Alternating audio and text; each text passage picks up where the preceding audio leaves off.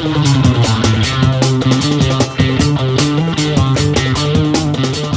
Fire 88.5 2 Triple R. You can find out more on my Instagram at Quiet Fire Radio.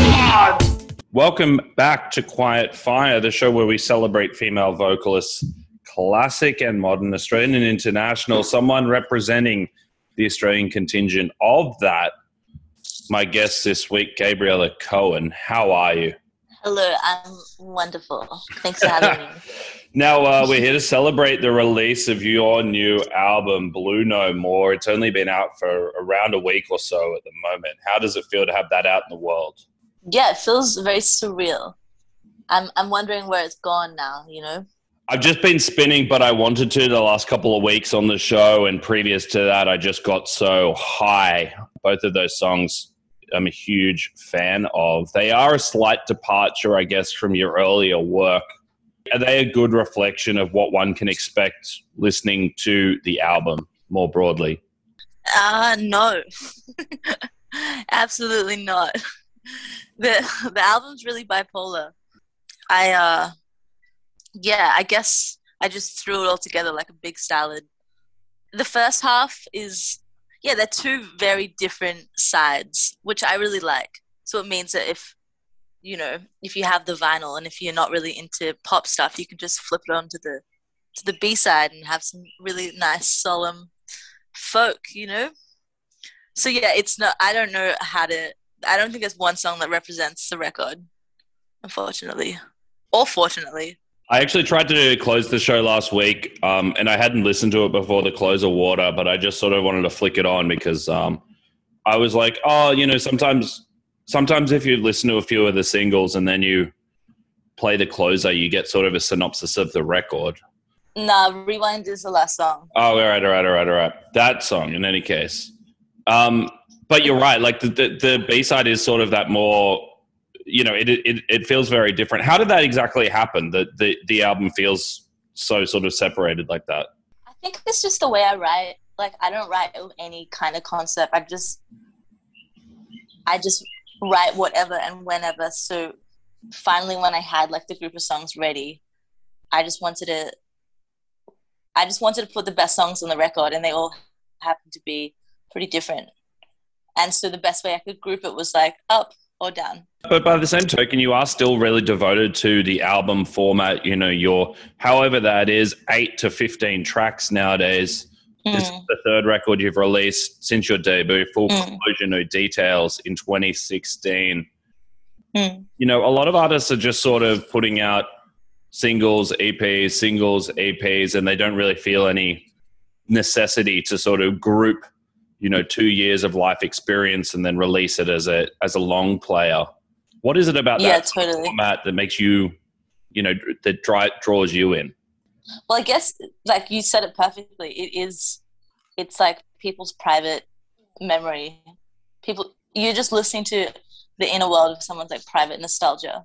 And then I guess, but to be honest, after I made this record, I was like, God, why am I bothering? Like, I should just do just like some hit singles, because it's just so much, not only like labor, but like emotional labor. It's just this thing. And I'm like, I don't even know who's listening to records anymore, like, I'm not sure. I don't know if I'll do it again. I think I might become a plumber, actually. It's very telling that that's your 2 cents when the record is in fact called Blue No More. Is your position as being Blue No More, the result of having got this album out into the world, and now you're just like, I'm free of all of this stuff that's hung over my head. You guys, my listeners, can deal with all of my shit now. Yeah. And I'm going to become a plumber. Yeah, absolutely. Yeah. And I'll be really, really loaded. What are some of the sources of, this blueness, which I'm going to guess is some sort of depressive force in your life? What are some of the sources of it? I was totally going through like my Saturn return, and I didn't even know it at the time until my sister actually was like, you're going through, your Saturn return when you turn like 27, 28, and you go through this like 3 years of, it feels like you're in a washing machine is the only way that I can explain it. And that's why I wrote Water.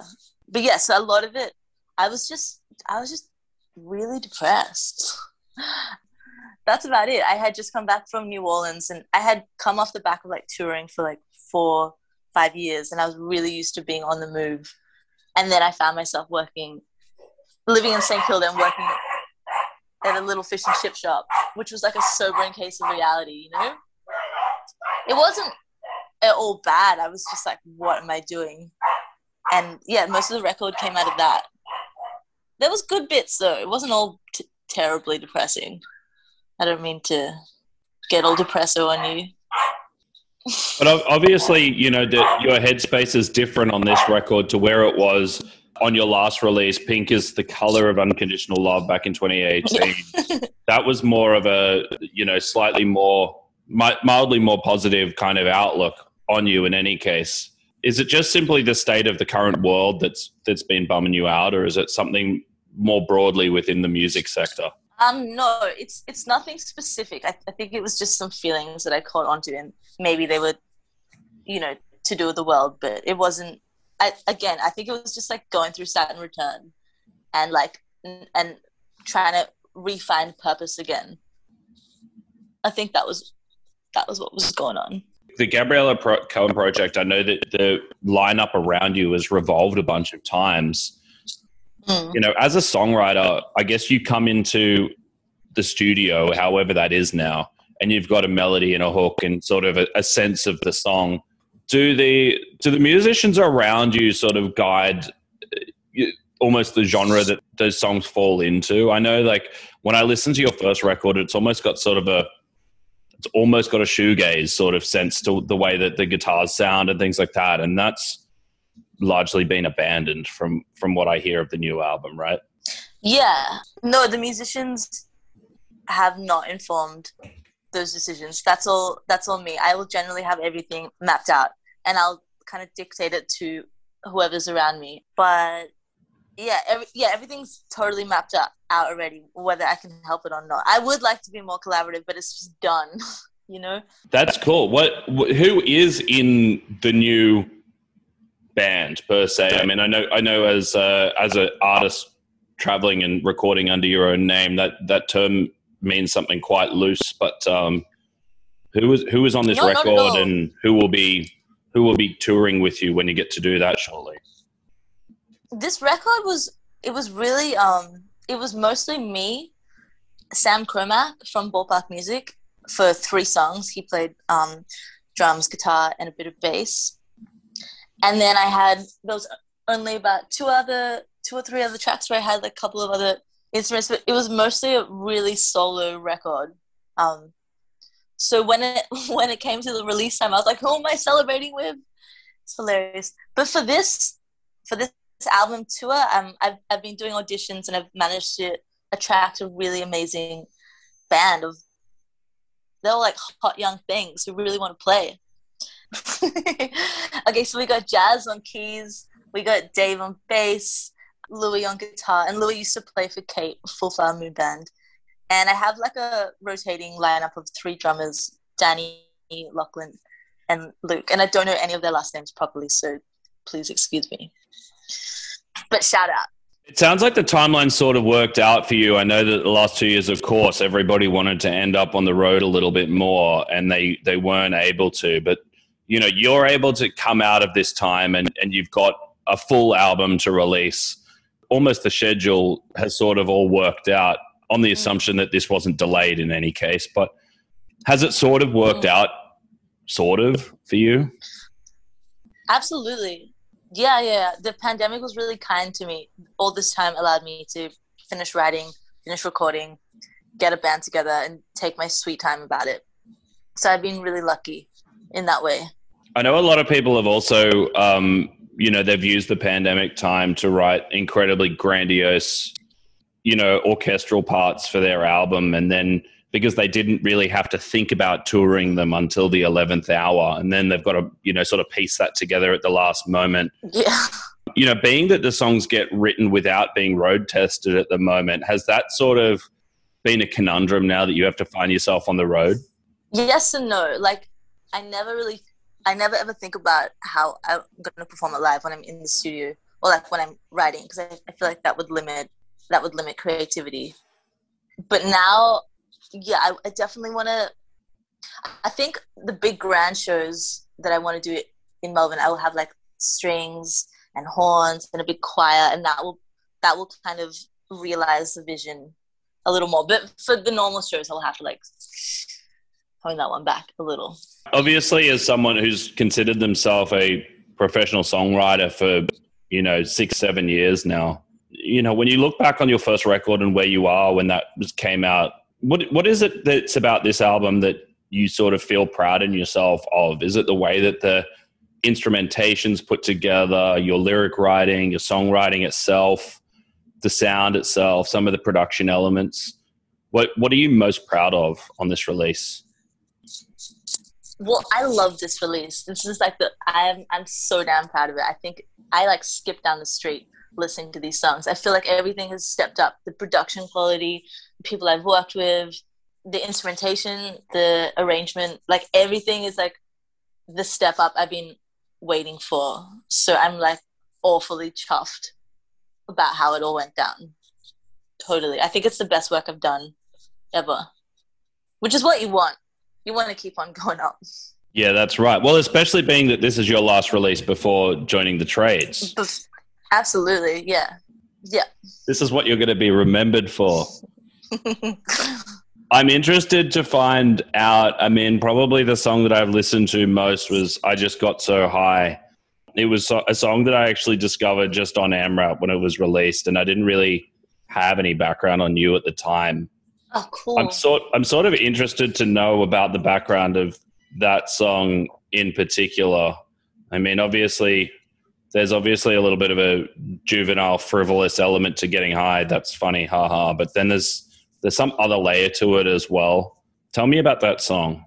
Yeah, I mean, it's definitely nothing to do with smoking billies. I was just madly in love, and I had just met, a really nice human. And I just, when you just can't get someone out of your head. And I was walking around Brisbane, and it just came to me through the traffic. I have like this voice memo where you can just hear like these huge trucks and like, I just got so high today. Because I did. I think it's just like, it's all about dopamine and, and those early feelings of like, this is forever, Yeah, so that's what it's about. I don't know the full history of your geography, but I know that have you bounced between Melbourne and Brisbane to some degree as well? Yeah, definitely. Yeah. How does that sort of impact, I mean, I know this is a trivial interviewer question, but the two cities have such a diverse musical sort of thing, that sound-wise they're so different. Brisbane, you've got your juvenile punk rock kind of defined by your violent Sohos of this world, and then Melbourne is the darker, grittier, grungier kind of area. And I think, this record in some parts falls in between the pair of them. Do you think those things have an influence on you and the music scenes around you? Absolutely, yeah. And more so like the weather and the trees and the shape of the houses and the architecture and the streets and like all the memory, all the little like timestamps, and whether that's in buildings or cafes, it has like a huge impact. And each place is so sentimental that when I go to Brisbane or Melbourne, I'll like change a little bit and my writing will just adapt. I guess I'm kind of like a sponge in that way. And I love traveling for that. Brisbane is I lived there for like 6 or 7 years, and it's very sentimental. You're in Brisbane now, right? No, I'm in Sydney, but it's sort of interesting to me that it's just like, particularly the last year of me doing this show, it's becoming increasingly evident. I mean, for a long time, I've called Melbourne the cultural capital of Australia, which is a little bit facetious, but you know what I'm talking about. It's staggering to me the influence that Brisbane has on the music scene in Australia now. Like, not only has Brisbane completely surpassed Sydney, but it's on its way to overtaking Melbourne in many ways, in many of the musical thing, which is just, it's stunning how the breadth of music and the quality of music that's coming out of Queensland, which to many, many people, to say that anything Queenslander was going to be a cultural capital of Australia 10 years ago would have just been laughable. Absolutely. Yeah, Brisbane is like a melting pot of insane talent. I think the only problem is that, I mean, a lot of it's like very untapped in the way a lot of the stuff happens in people's bedrooms or people's lounge rooms. And it's like, you know, there's limited venues. So it's like behind closed doors. And you kind of like got to know what's up to be able to tap into that. But it's getting better. But yeah, I'm so proud of Brisbane. And I'm constantly wondering if I should move back there, you know? Because there's just too many people in Melbourne. Everyone's a goddamn musician. That's right. And that leads me into my next question. You're going out on tour in the next couple of weeks. Very exciting. Let me just double check here. I'm sure that I'm just trying to remember whether the Sydney date is at Wayward's on the 17th of March. That's going to be great. I look forward to that. You know what, actually, I say that facetiously. Are you going to be there? You better be there. Okay, I'm going to come, but the thing is that I'm not looking forward to anything. I look forward to things on the day they happen now because everything gets cancelled, as we all know. Yeah. But for the sake of the record, I'm very excited to go. I'm looking forward to that. It's a couple of months away. But aside from obviously coming and seeing us here in Sydney, where else are you excited about going to? Where else? I'm really excited to just to play, to be honest, and just to get back in a van. But I'm really excited to play Theatre Royale in Castlemaine in Melbourne because it's it's like a beautiful theatre and I've always wanted to have like a full band show there. But everywhere, it's an honor, you know? That venue in Castlemaine has exploded in the last couple of months as well. So many bands going out there to, someone out of state. I didn't even know the place existed. But it's there's bands playing there every week now, right? Have to go visit. Yeah. Gabriella, it's been an absolute joy. Thank you so much for joining me on the show. Congratulations on Blue No More. The album is absolutely incredible. You were nominated for Australian Music Prizes for both of your previous two albums. I very much hope, and I'm sure that you'll be in the mix for another one in 2022. To take us out, we're going to play the most recent single, But I Wanted To. Do you want to give me maybe a short intro? And hello, this is Gabriella Cohen, and you're about to listen to But I Wanted To, my latest single about a love that might not deserve you that much. That's perfect. Thank you so much.